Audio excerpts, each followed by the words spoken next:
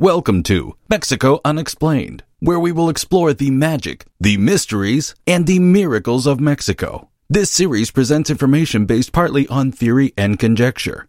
The podcaster's purpose is to suggest some possible explanation, but not necessarily the only ones to the subjects we will examine. Here is your host, Robert Bitto. Welcome and muy bienvenidos to episode number 85 of Mexico Unexplained, where we examine the magic, the mysteries, and the miracles of Mexico. I'm your host, Robert Bitto. It was a hot day in Guatemala City in May of 1854. Two European adventurers, Karl Ritter von Scherzer and Moritz Wagner, had been traveling throughout the Caribbean, tropical Mexico, and Guatemala for 2 years when they decided to explore the archives of the library at the Pontifical University of San Carlos Borromeo, now called the University of San Carlos, Guatemala. The university was founded by the Spanish in 1676 and is the fourth oldest in the Americas. The Austrian and German were interested in taking a long look through the library's oldest archives, hoping to find previously forgotten ancient texts to share with the modern world. They found just that. After days of research, they discovered a manuscript dating to the early 1700s. The stacks of parchment had 2 columns of text, one written in the Quiche dialect of Maya and one written in Spanish, a translation. Wagner and von Scherzer had discovered a detailed transcription of the creation story of the Maya as written by a Dominican friar named Francisco Jimenez. Jimenez, born in Spain in 1666, had come to the tropical areas of New Spain to minister to the Maya, and part of his task was to record everything he could from his new parishioners, including their history and their ancient religious beliefs.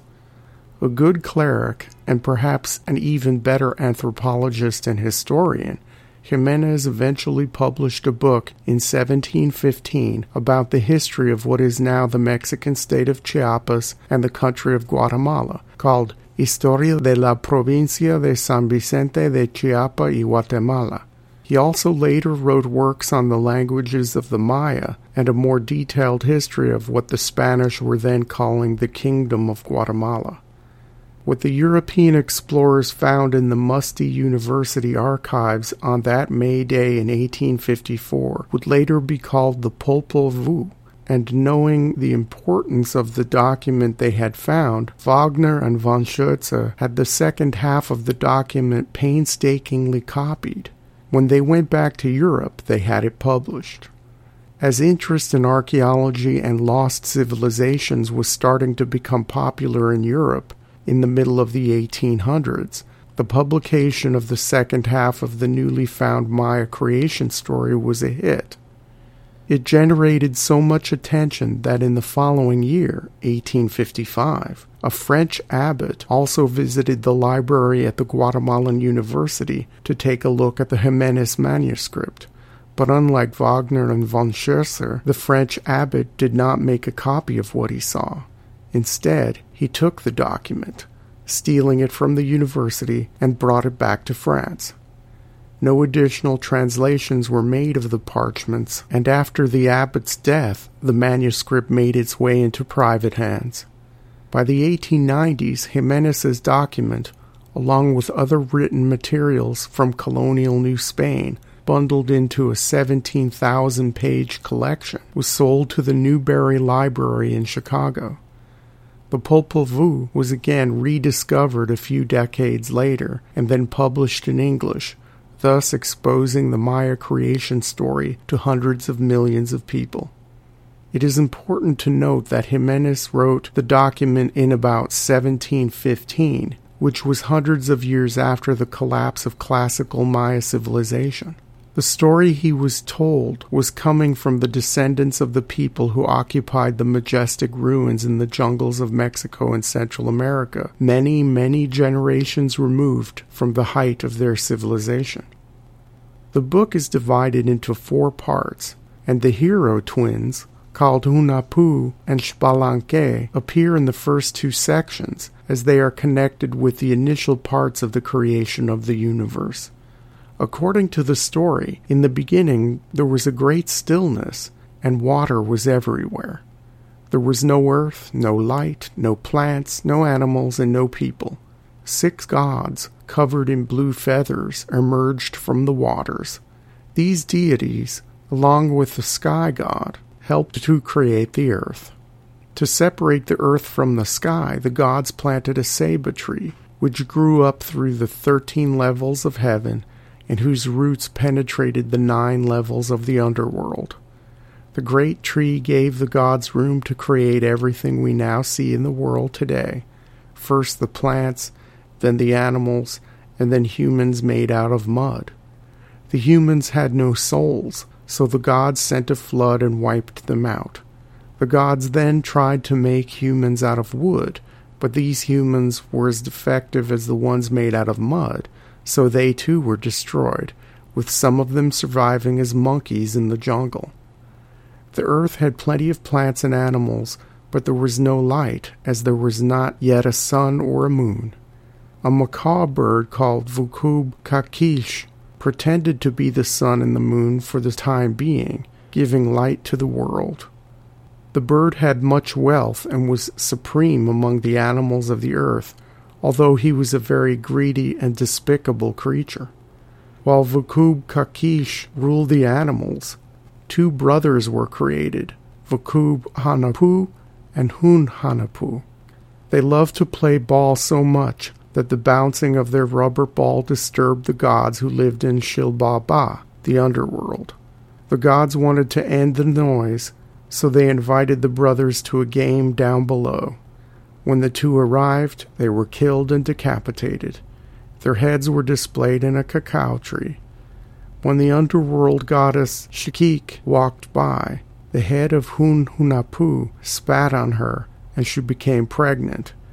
After this, she was exiled to the earth's surface and gave birth to the 2 boys who would later be called the hero twins, Hunahpu and Xbalanque.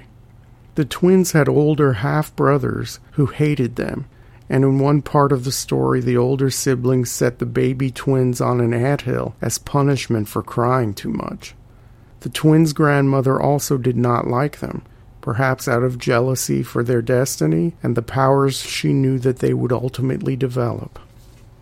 The half-human, half-god twins had many adventures on the surface of the earth, and like their father and uncle, they loved the Mesoamerican ball game. The twins also angered the gods living in the underworld by playing the game too loudly. The angry underworld lords tried to trick and kill the twins by luring them down to Shilbaba. While there, Hunahpu and Xbalanque faced monsters and perilous situations, including being trapped in a series of houses full of danger. The House of Knives, the Cold House, the Jaguar House, the House of Fire, and the House of the Rabid Bats. The twins played ball games with the lords of the underworld and tried to use their athletic prowess to earn their return to the surface. At each test, the twins emerged victorious and they escaped Shilbaba every time. In their last visit to the underworld, the hero twins defeated the gods at the ball game and then recovered the bodies of their father and uncle and brought them to the surface of the earth. Arguably, the twins' most heroic deed happened on the earth's surface. Hunahpu took his blowgun and hit the gigantic macaw Vukub Kakish with a poisoned dart and caused him to fall out of his tree. The bird was not dead and was able to maul the arm of Hunahpu. The twins later tricked the macaw into giving Hunahpu's arm back, and Vukub Kakish later died of shame and thus ended his tyrannical rule over the animals of the earth. The macaw left his great wealth and power to his 2 demonic sons, Zipacna and Cabracan, also known as Creator of Mountains and Earthquake. The hero twins tricked the 2 to their deaths, and the reign of the macaw family over the earth was over. Because the gigantic macaw had been pretending to be both the sun and the moon, His death and the death of his inheritors meant the earth was now left with no light. In some versions of the creation story, the twins put the bodies of their father and uncle up in the sky to become the sun and the moon. In other versions, the twins climbed to the top of the gigantic ceiba tree to become the sun and moon themselves, while their father became the god of corn. With ample light and a balance in the heavens and on earth, the gods were free to create the third and more permanent version of humans out of two types of cornmeal, and those humans had souls. They also had the ability to worship the gods and had the skills to keep track of the calendar and of history, and thus they would remember the hero twins. The hero twins were said to represent a kind of duality often associated with male and female in other cultures. Hunahpu, for example, excelled on the earth's surface, while Xbalanque was the more powerful of the two in the underworld. One became the sun, and one became the moon. Their roles were complementary, and the twins worked well in tandem. As previously mentioned, what we know of the triumphs and tragedies of the hero twins comes from a Spanish colonial source many centuries removed from the classical monument-building Maya. What evidence exists of the hero twins' stories from an earlier epoch in Maya history? In the modern Mexican state of Chiapas, at a site called Izapa, there are two monumental stone carvings called stelae that clearly depict the twins in their battle with the gigantic macaw Vakub Kakish. One of the carvings, known as Stela No. 1, shows the hero twins in the presence of the bird, and even depicts Hunahpu's injured arm. Stela 25 shows the scene of Hunahpu and Xbalanque underneath the bird once again, and in this carving Hunahpu is clearly shooting Vakub Kakish with his blowgun. Both monuments date back to about 500 AD. In a more recent Maya record, the Dresden Codex, we also see clear depictions of the twins, and this bark paper book, the oldest book in the Americas, dates to the 1300s. The hero twins most likely have been with the Maya people for thousands of years. Researchers who believe in a greater Maya influence are quick to point out that the hero twin stories exist in the legends of many North American tribes. Perhaps the most extensively documented story comes from the Navajo of the American Southwest. Their hero twins, Monster Slayer and Born for Water, were sons of Changing Woman and battled monsters and faced dangers similar to Hunahpu and Xbalanque.